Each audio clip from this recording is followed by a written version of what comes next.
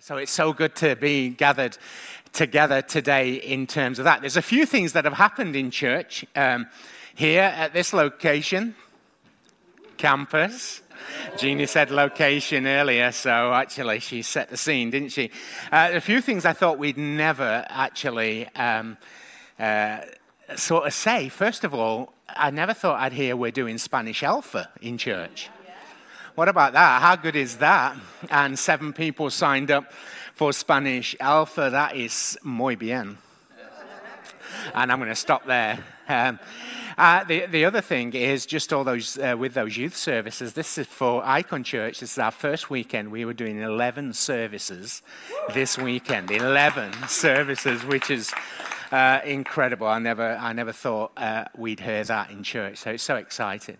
And I'm so thrilled to bring the word today. But before I get into it, I just want to mention it's a week of prayer and fasting. Well, 5 days starting tomorrow. And if you take this little card and you do the QR code, if you know how to do that with your phone, if you've got a smartphone, that'll take you to the website where you can find out all the stuff that's happening, or you can just go to the website and it's all on there, and the prayer schedule's there. We're doing 7 a.m. on Facebook Live, so that's for all the early risers. And then we're doing a midday, 12:30, actually, 12:30 Zoom. And again, there's a button there. You just press the link, and that'll take you to the Zoom at 12:30, and then at 10 o'clock at night, we're doing Instagram Live. But I just wanted to mention also, next Thursday, we're doing 9 a.m. Thursday to 9 a.m. Friday, 24 hours of prayer. And I really love to encourage everyone across our church, Rotherham, Stocksbridge, Icon Church, would you take an half-hour slot and just pick an half-hour slot? Now, I've done 4 o'clock in the morning, so you're safe, all right? But you can choose any time and just sign up. We'd love to fill those 24 hours. We only need 48 people to do that, who would take a half-hour slot so that we're praying over 24 hours. There's some guides as to what to pray for. That would be fantastic if you could do that. And also the last thing is on Thursday, we've got a prayer meeting in the room, 7:30. And we'd love you to do that. This morning, the message I've got is a little bit different because I'd planned to speak on something else, and then a few days ago, I just felt God gave me a prophetic word that I kind of want to share this morning. I'll share it as a message, as maybe a short message. We'll see how it comes out. But the word that God gave me was simply this: God is about to increase your capacity. God is about to increase your capacity. And yesterday, we had a little bit of a leaders gathering here for some of our core teams across the life of church, etc. And I just shared quickly, sort of this is what I was doing today. And Nathan came to me, Nathan Benji. He's speaking in Derby today. And he said, Dad, my message tomorrow is I'm speaking about capacity. And I said, because he had no idea, like what I was planning. So either he got something from God and then I had to catch him up, or I got something from God and he had to catch me up. But he's changing his title anyway to God is about to increase our capacity. So I do think it's a prophetic word, and it may for us that God just wants to share with us as a church at this time. I want to start here, Hebrews 11, verses 1 and 2. It says this: Now faith is confidence in what we hope for and assurance about what we do not see. This is what the ancients were commended for. They were commended for their faith. I've heard a lot of things traveling around, talking to different people, not just in Icon Church, but different places. Lots of people are telling me they're feeling tired. Lots of people saying they're feeling weary. They don't want to go back to what normal was like, pre-pandemic. Some people saying, I don't think I can go back. I'm not sure I've got the capacity, or I've got the ability to go back to my life. Someone described it like this: everything stopped. Now everything is back on. Work, school, holidays, church. All of life is almost like switched back on. And it feels a little bit overwhelming. Someone else described it like, I spent 18 months like semi-retired. And I liked it. I don't want to go back to what it was like before. 1 week ago, the Harvard Business Review wrote an article because so many people are resigning from their jobs in this season. I don't know if you've experienced that. They called it the Great Resignation. And one of the things they said in the article was this thing that people don't want life back as it was because they don't think necessarily they can cope or they don't want to. They just don't want to. And many people are sensing or feeling that the capacity maybe they once had has been reduced. They're feeling tired or weary. And when we feel tired or weary, that leads to inaction, doesn't it, in our lives? And that might be a commentary today on other people. That might be a commentary on what's happening to other people and not your story or my story. You might think, okay. Or that might be a commentary on your life, on my life. We might be feeling some of that. Well, I feel that God wants to speak into our lives today, whatever we're feeling, and just say, God is about to increase your capacity. You know, when it comes to faith in Hebrews 11, we read the opening verse. The ancients, it says, were commended for their faith. I love that. And then it describes what they did. Because their faith produced some action, some response, some things that they could do in God's strength. Not in their own power, but as they trusted God, there were things that they could do. And faith, we know, always involves action, doesn't it? Faith is not just alone. It's not just something I believe. It involves action. If you had faith that the chair would hold your weight this morning, you sat down. You know, it always involves action. Sometimes we don't think about the action, or we don't think about the fact that I'm exercising faith, as in sitting on a chair, for example. But actually, faith is always married to action. James, the brother of Jesus, in James chapter 2, verse 17 says this, in the same way, faith by itself, if it is not accompanied by action, is dead. James, he don't pull any punches. He says faith is dead if it doesn't have action. Not that it's fainted and needs resuscitation, but actually faith is dead. And when we go through that list in Hebrews 11, that chapter on faith where it talks about the ancients and what they were commended for, it's just got a list of what people did as they trusted God in the power of the Holy Spirit. Let me read you some of them. Enoch, it talks about Enoch. That's a great baby name, isn't it? Enoch pleased God. That's what he did. And as he trusted him, Noah built an ark. 120 years it took him. He built an ark. Abraham, it speaks about how Abraham at first left his homeland on a word from God, on a promise from God. Sarah, it talks about Sarah, Abraham's wife, who was past childbearing age, but she sought to get pregnant. She did something. Faith. Isaac, their son, blessed his own sons, Jacob and Esau, and he was commended for that act of faith of blessing Jacob and Esau. But then Jacob, it says, the Bible says, blessed Joseph's sons. And there, if you think about that little passage, those little scenario that I've just read, that 5 generations of blessing from God. Abraham, Isaac, Jacob, Joseph, Joseph's sons. 5 generations of blessing. I don't know about you. I want that for my family. I want that for my children and for my children's children.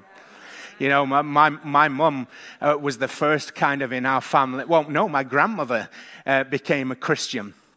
Actually, in the Salvation Army. She became a Christian first, then my mum, then me, and my children, and now we've got a bunch of grandchildren, and they seem to be mushrooming, the number of grandchildren and stuff. How many generations is that? My grandmother, my mum, me, my children. It's about 5, isn't it? It'll do. I want the blessing of God to run through the generations of my family, and I'm sure you do too. It talks about how Joseph prophesied the Exodus, that he had prophesied that one day that the Israelites would be slaves, but that actually they would come out of Egypt. And he was so convinced that God will fulfill this. This was his faith. He said, when it happens, you've got to take my bones. I'll be dead, but take my bones with you. He was so convinced of that. Moses' parents hid him because they looked at him and they said, this is no ordinary child. The hand of God is on him. That's how we should all look at our kids, by the way. This is no ordinary child. And there's times I've looked at my kids and thought, this is no ordinary child, let me tell you. But Moses' parents hid him. Moses himself, the Bible says, left Egypt. He was willing to leave Egypt. He kept the Passover. He crossed the Red Sea, stretching out his staff. Just examples, great examples of faith. And I believe we're in a season where we need our capacity to grow. We need our capacity to grow, maybe as individuals, within our families, as Icon Church. We need our capacity to grow. And so God speaks to us today and says, God is about to increase our capacity. I want to share three things I felt that the Lord said that he was going to do in this season. These are the three things. Here's the first. God will clarify your dream. God will clarify your dream. Acts chapter 2, verses 17 and 18 says this. In the last days, God says, I will pour out my spirit on all people. Your sons and daughters will prophesy. Your young men will see visions. Your old men will dream dreams. You know, we went on a study break this last week, which was great. We stayed in this place. And I had some weird dreams. I think it's like, I don't want to freak anybody out, right? This is semi-serious. I think it's because they had loads of Buddhas around the place. And I had some weird dreams. And in this one particular dream, I don't know why I'm telling you this. In this one particular dream, I'm being chased by somebody who I don't know. And I'm scared. And I'm running. And I find myself in an alleyway. And I can't get out. So I realize I can't get out. What do? You got to fight. So I turn around in the dream and start hitting this person. Only to wake up, I'm hitting Jeannie. Oh, like, you know, in a dream, flailing my arms, like, not really. I'm not on top of her. Anyway, you know, I shouldn't have told you that. I have no idea. But anyway, your old men will dream dreams. Hopefully, God dreams, not those kind of dreams. Even on my servants, both men and women, I will pour out my spirit in those days, and they will prophesy. Do you know what? The thing I love about these verses, I heard Yonggi Cho, he just died actually, I think just over a week ago. He was the pastor of the world's largest church for many years. Seoul, Korea, 750,000 members. Imagine that. But years ago, when I was a teenager, I heard him say, visions and dreams are the language of the Holy Spirit. Are the language. And I think as well as our own dreams and sometimes our weird dreams or our crazy dreams, and it's not just dreams when we're asleep, there are dreams that God puts in our heart.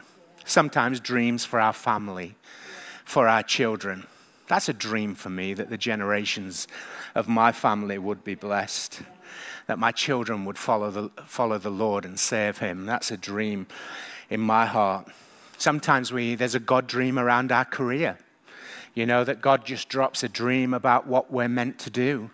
And there's people in this room, you know, years ago, you felt a pull, you felt a desire to do something, and you stepped out. And that was a God dream in the area of your career. Sometimes God can drop dreams in our hearts around our wealth and things like that. We're different, and God has different dreams for all of us. And then there's the dream that God has for our future. You know, our future. So many people live life, don't they, thinking their best days are behind them.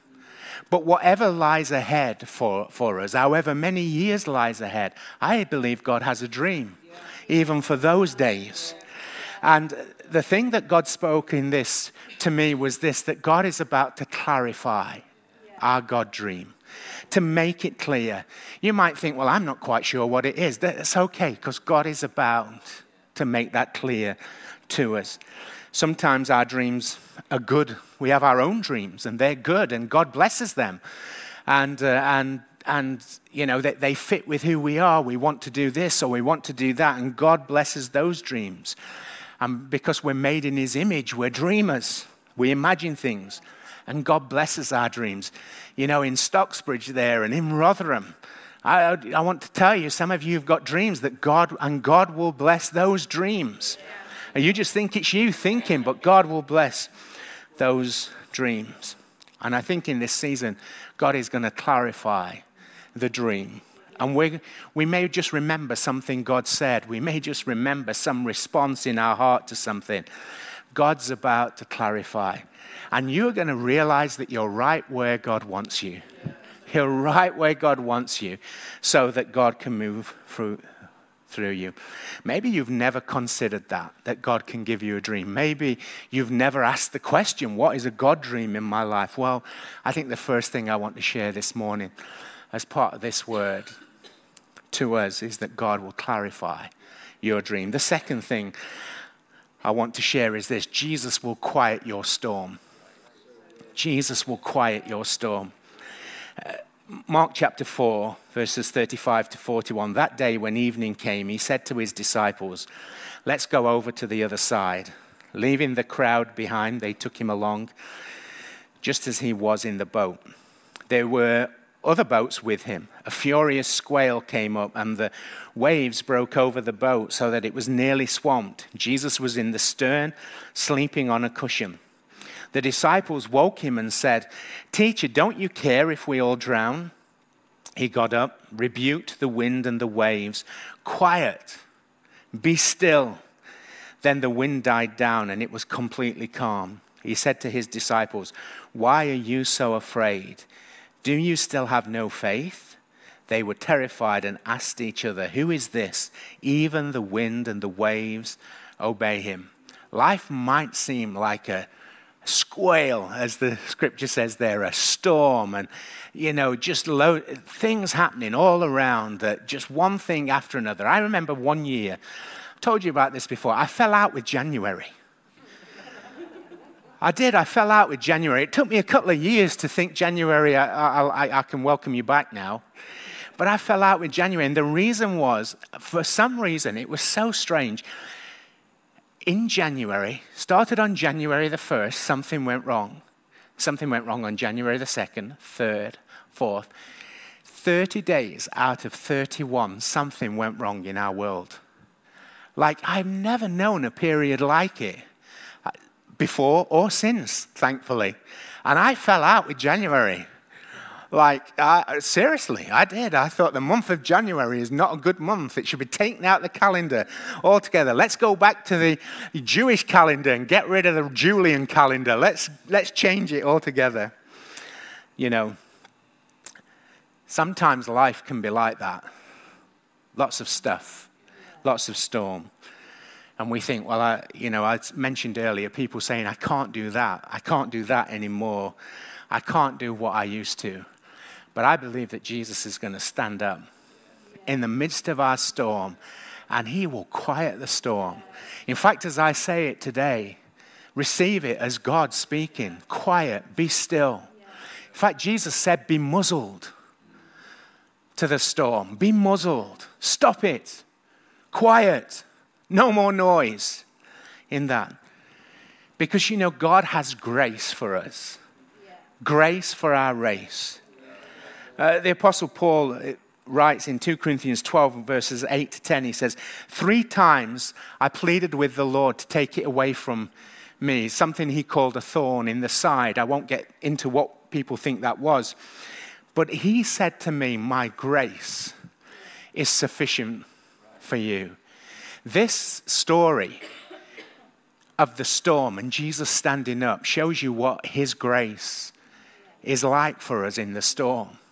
That God has grace for us, that he will stand up and quiet the storm. My power, Paul goes on to say, God spoke to him, is made perfect in weakness. Therefore, I'll boast about my weakness. I'll boast all the more gladly about my weaknesses, so Christ's power may rest on me. That's why, for Christ's sake, I delight in weaknesses, in insults, in hardships, in persecution, in difficulties. For when I am weak, then I'm strong. Because when I'm afraid, Jesus will stand up and speak to the storm. When I don't feel I've got the strength, Jesus has got the strength There's grace for your race. In Rotherham today, there's grace for your race. Come on, do you believe it? In Stocksbridge today, there's grace.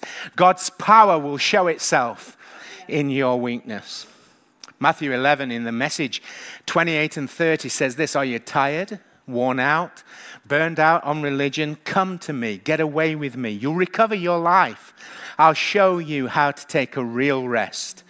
Walk with me and work with me. Watch how I do it. Learn the unforced rhythms of grace.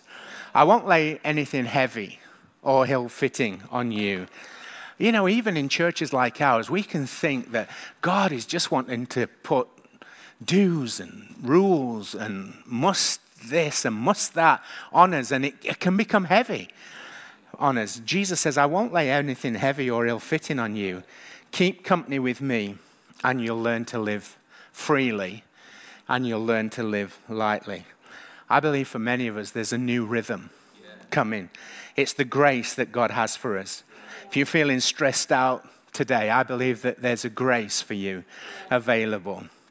You know, we've always said as a church, God doesn't send the storm, but he always uses it. He always uses the storm. And maybe God will use the storm to get our attention. Maybe God will use the challenge or the fear we feel to know that he's with us and that he's close, that he's in the boat with us. And I believe that there's a new rhythm for many of us. But first, Jesus will quiet the storm and lead us into unforced rhythms of grace. The storms of anxiety. Jesus is saying, be quiet, be still. The storms of fear. Be quiet, be still. The storm of uncertainty. There's peace in that storm for you today. The storm of disappointment. Jesus stands up in the midst of a boat of disappointment and says, quiet, be still. God is still God. The last time I checked, Jesus was still Lord. The last time I checked, God was on the throne. Not the devil or Buddha, God was on the throne. Quiet, be still, be muzzled. I used to have a dog called Jack. It was demonized.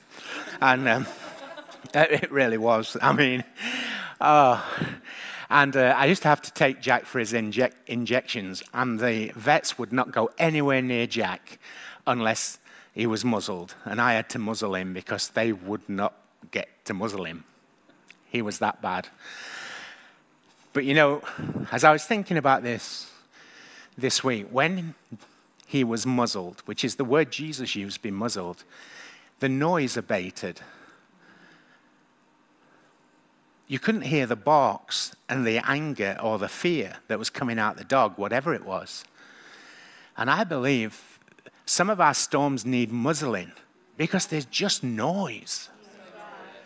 And the noise is distracting us. And the noise is thinking the problem is bigger than it really is. The noise can be so loud that sometimes we think the problem is bigger than God. But actually, be muzzled. That's better. That's better. When Jack was muzzled, he'd still thrash about. But he had no teeth. He had no power. And the Bible says the devil is like a roaring lion. It doesn't say he is a roaring lion. He's like a roaring lion. I heard one preacher one time say the Bible says the devil is like a roaring lion. That's because he's really a mouse with a loudspeaker. I want you to realize that some of the storms we face are just noise. They're just noise. And Jesus is in the boat. They have no power because he's in the boat. And Jesus will speak peace to the storm. Jesus will quiet the storm. And the final thing, and the worship team are going to come back, is the Holy Spirit will restore your passion. The Holy Spirit will restore your passion. I want to show you a picture of two ladies. You know who they are, don't you? Princess Diana and Teresa of Calcutta. They died in the same week in 1997. They'd actually become friends. And Mother Teresa, as we know her, had a great impact on Diana. And a great impact on Diana deciding to do all the charitable work that she did. It's interesting to look at these two women who became close, but were in very different worlds. And everyone wanted to be Diana. She was beautiful. She was a princess. I thought about getting some of the princess dresses at the back as an illustration this morning. Not putting them on, but actually the princess dresser. And just say, we've got all these princess dresses, but there's not a Mother Teresa dress. Because everybody wanted to be Diana, beautiful, a princess, wealthy, with the friends in high places, the clothes, the profile, the prestige. And I think Diana was a great person. But no one wanted to be Teresa, to give up everything, to serve the poor, to take a lifetime of risk, a lifetime of obscurity. Their order established a hospice, centers for the blind, centers for the aged, centers for the disabled, and of course, what she's most famous for, a leper colony. You see, passion is always linked to sacrifice. And Mother Teresa's passion came through in her willingness to sacrifice. When we think about passion, we might think about the passion of the Christ. We're thinking about the final week of Jesus' life, aren't we? Passion Week, we called him. That God so loved the world that he gave. We think about that passion linked to sacrifice. And my passion and your passion may have slipped in this season, in this last couple of years. But I believe God is saying today the Holy Spirit will restore our passion. I read this quote from Erwin McManus this week who said this: to be apathetic is literally to be without passion. When you and I feel apathy in our lives, and we use that modern day word meh, when we feel that, it's that we're losing passion or our passion is waning, because energy follows passion. When I'm passionate about it, I've got energy for it. I play a little bit of golf just to try and keep fit. Well, I go to the golf course, whether you could call it playing golf or not. Some people in church could attest.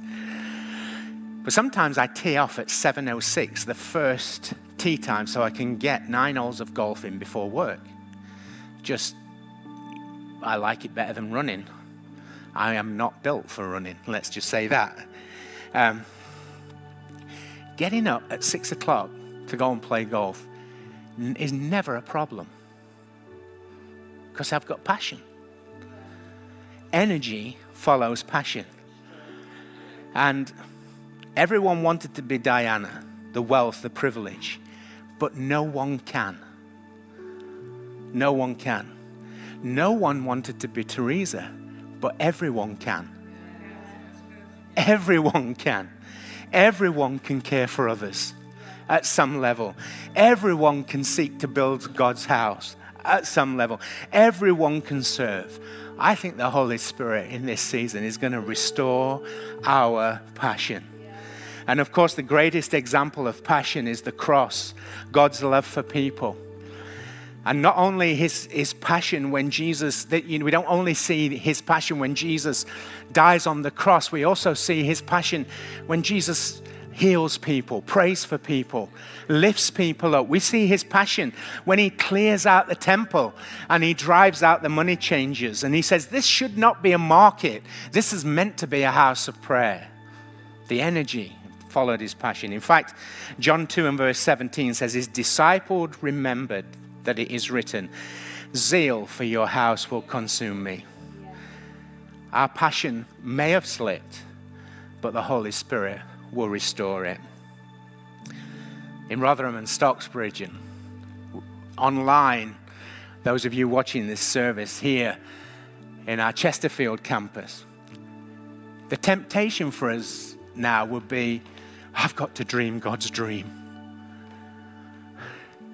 But God has to give you that dream. You can't do it. The temptation for us would be, I've got to quieten the storm. No, Jesus is in the boat. He'll quiet the storm. He'll quiet the storm. I've got to get some energy and some... Whoa, no. God will give you the passion. God is about to increase our capacity. And our response is to receive. It's just to say, Lord, if this is what you're saying, I just receive. God doesn't want you worrying about the storm. He doesn't want you worrying about the passion. He doesn't want you worrying about the dream. That's a little bit like some people worry that they're worrying, and then they worry when they're not worrying, isn't it? No, God wants us to receive. It's what God is about to do. And I just want to encourage us to let him. Let God be God. He's still God. Last time I checked, he's still God. He's still the same. His promises are still the same. They've not changed. Society may be changing. Things may be shifting all around us, but God is still God. Would you stand with me today? As we pray. God is about to clarify our dreams. He's about to quiet our storm. And he's about to restore our passion. He's about to increase our capacity.